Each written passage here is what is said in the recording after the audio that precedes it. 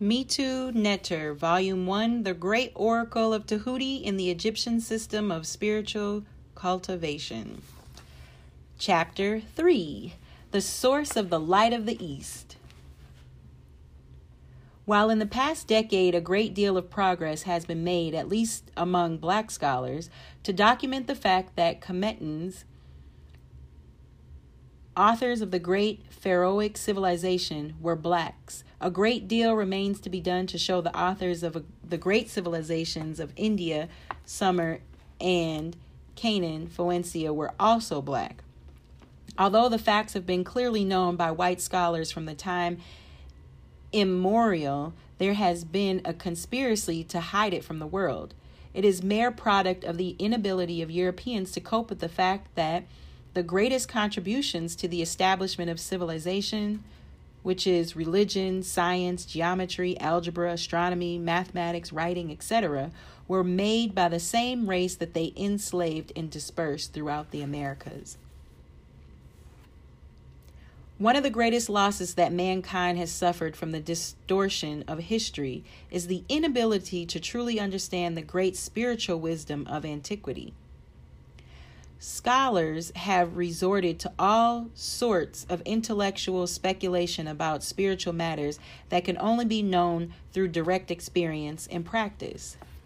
How else but through speculation can one discover the true meaning of teachings and beliefs for which there are either no written records or that has come down to us shrouded to the veil of allegories and myths? One may ask with apparent justification, but there is an alternative. Once it is realized that the wisdom of antiquity was that of the same blacks who were today still dwelling in India, sub-Saharan Africa, etc., then the alternative will be made clear. Through 1 to 2 correspondences, for example, if I note similarities between the West African Yoruba deity Obatala and the Dravidian goddess Tara, whose mantra is Aum, and the Kemetan deity Ausar, whose name conceals the mantra Aum, and I can test my hypothesis with this existing ritual of Obatala, the goddess Tara, and the surviving material about Ausar. This work has been done extensively for the past 16 years by the priests and the priestess of the Ausar Auset Society, with results that a syncretism between all black civilizations, past and present, have been achieved. Very few people realize that the yoga techniques that are being disseminated throughout the world are fundamentally a creation of Africans. Hinduism, as we know it today, is a blend of prehistoric Western European region with many systems extracted from the original African cultural base. The earliest evidence of yogic practices date back around 3000 BC. Figurines of men seated in lotus pose and symbols of Shiva in Shakti, the main symbols of ancient black Dravidian spiritual culture, were found in the excavated ruins of the 2 oldest centers of civilizations in Indus Valley, Harappa and Mohenjo-Daro. These cities were neatly laid out with rectangular city blocks, streets crossing each other at night angles, brick houses, public baths with steam, heating, underground sewer system, etc., as early as 3000 BC, and they were senselessly destroyed by whites, who invaded them and conquered the area between 1500 and 800 BC. In the history of ancient India, Rama Shankar Tripathi gives the following descriptions of the Dravidians who have been identified as the originators of the esoteric wisdom of India. The Dravidians, so called from the Sanskrit term Dravida, were one of the earliest cultured races of India. West Asia is, however, generally supposed to have been their original abode, and the similarity of the Dravidian and Sumerian ethnic types undoubtedly lends some color to this view. The Dravidians were conversant with the use of metals, and their pottery was of improved type. They knew agriculture and were perhaps the earliest people to build dams across rivers for irrigation purposes. They constructed houses and fortifications. As observed by Dr. L.D. Barnett, Dravidian society was, to some extent, matriarchal. They worshipped the mother goddess. The mother goddess is a synthesis of 10 major goddesses in India, the Dasha Vidyas. The words of power were later syncretized to the yogic system. Aum, for example, was the word of power for the goddess Tara long before it was assimilated into the yogic system as we know it today. So they worship the mother goddess and a host of spirits. Presumably, the Dravidians were identical with the Dasa or Dasers. I have to look that one up.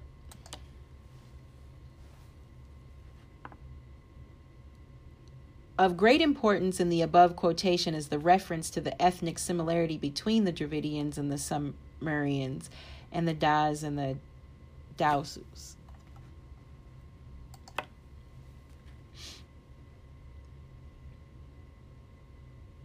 Were black people, and that the Dravidians are black-skinned. As we know from the fact that they are still in existence, we must conclude that the Sumerians were black. Tripathi informs us that.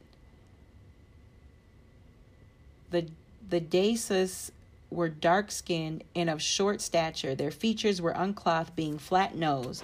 These characteristics indicate that the Dasas probably belonged to the Dravidian stock, then occupying the parts over which the Aryans were seeking to establish their domination.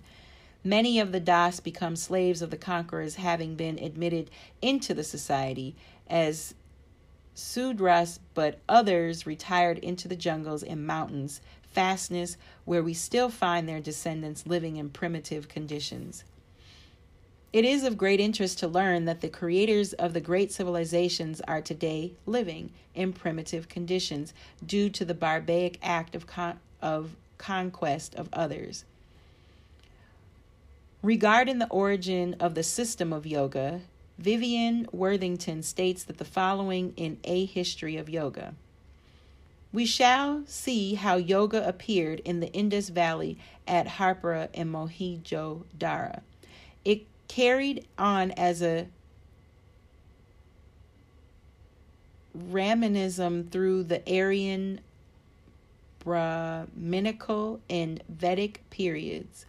Although fiercely contested to often persecuted by the Brahmins, its main writings, the Upanishads,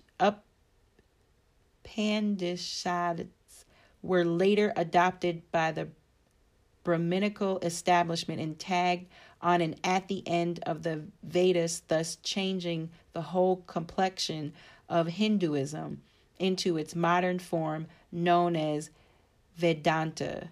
Regarding the nature of the religion practiced by the inhabitants of pure Aryan India, the Dravidians, Worthington states the following. Although Tantra received its philosophical basis from the Vajrayana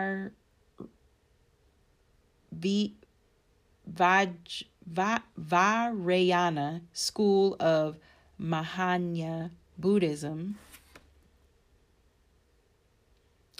Its history is in much order and takes us back to the early semantic stream of Indian thought. In its active aspect, it can be looked on as a modern development of every ancient magical and fertility rites.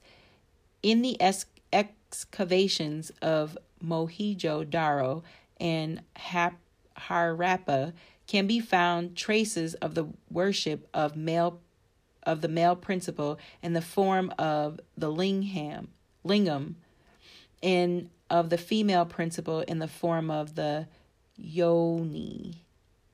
For these early practices developed the Siva Shakti cult, which is also a prominent feature of Tantrism. These early tantric practices were suppressed by the Aryans. Of the whites who came later and destroyed the civilization of the Dravidians, Tripathi states, the Aryans were tall and fair. The general opinion is that the Indo-Aryans, as also the Avestan Aryans, were a branch of the ancient Indo-Germanic peoples of the Weros, and before their eastward migration, they occupied for a long common habitat which has been variously located in Central Asia. Thus, beliefs rest on the ground of the close similarity between the speech as presented in the Rigveda and the Avestan and the Indo-Germanic tongues.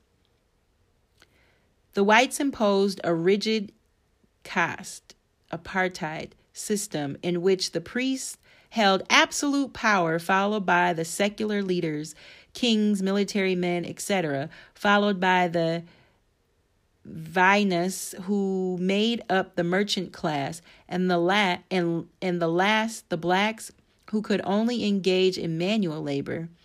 Needless to say that the whites were the only ones who could belong to that higher caste, and Orientals and mulattoes belonged to the third. Intercaste marriage was prohibited. Nevertheless, they occurred. Eminem Kunte, in his book Vicissitudes of Aryan Civilization in India, relates, intermarriages between Aryas and the Shudras, Koalas, and other aborigines were frequent. The class of what the Americans contemptuously style mulattoes, quadrones, and octrones multiplied. The new masters also outlawed the religion of the blacks as they made their religion the official one of the land.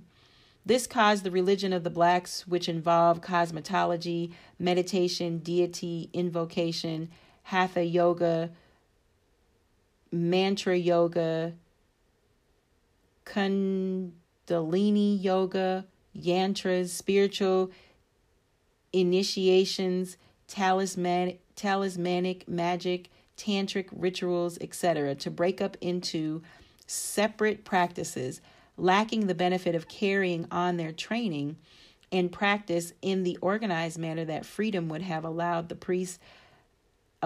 priest-led individual existences in the safety of all the forest. They were the Rizes who had to hide and teach in the forest, as they were bitterly persecuted by the Brahmins. As time went on, several traditions emerged as those individual priests, varying in degrees of knowledge and ability, colored the material with their individual insight, temperament, opinions, ignorance, etc.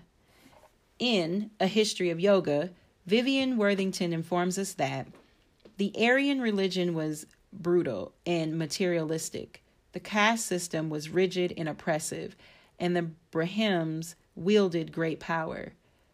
The Shamanas, as the yogis and other independent thinkers and teachers were known, they were tolerated when the priests were not strong enough to eliminate them, but were hunted down and killed and driven out of the area where the priests had full control. It is interesting to note how Vivian Worthington sidesteps the reasons for the Brahminical persecution of the shamans. Instead, gotta look that one up. Instead of stating that they were persecuted because they were black, as any historian of ancient India must know, she makes it seem as if their persecution was due to their independent thinking. She knows very well, as shown in her book, that the Shamarans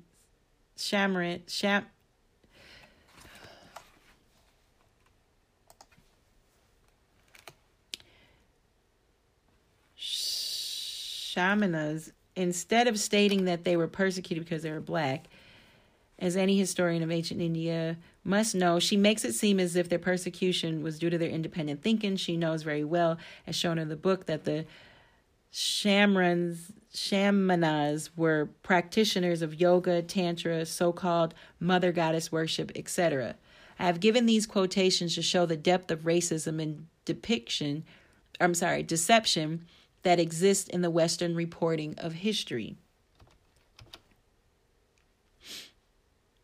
The Dravidians succeeded, however, in one thing.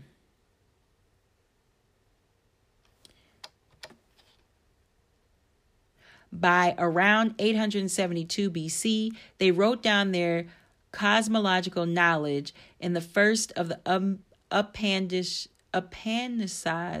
which dealt a death below in the religion of the whites, the Vedas. It must be noted that the Vedic Aryan tradition has been totally abandoned in India since then to this date. And here ends the reading. You're on chapter 3, page 43, the second paragraph. Next up, definitions.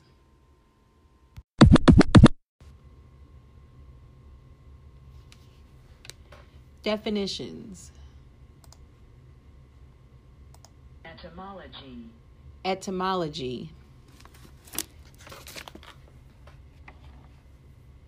A chronological account of the birth and development of a particular word or element of a word, often delineating its spread from one language to another and its evolving changes in form and meaning.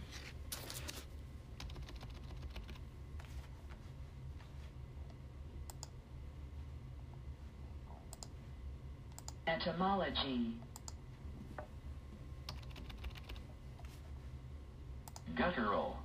Guttural. Of or relating to the throat, harsh, throatly. Guttural. Nilotic. Nilotic. Of or relating to the Nile River or the inhabitants of the Nile River region, or relating to the Nilotic group of languages. Nilotic. Bespatter. To soil by spattering, splash with water, dirt, etc.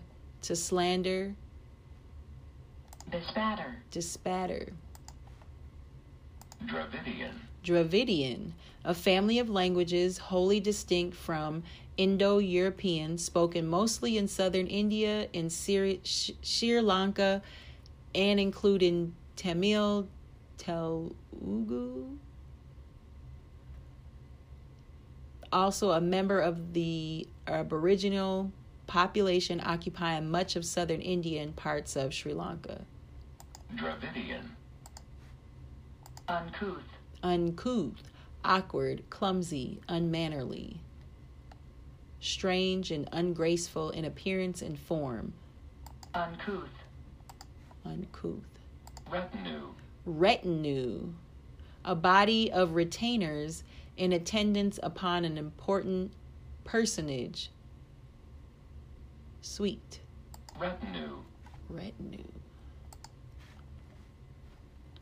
Here ends your definitions.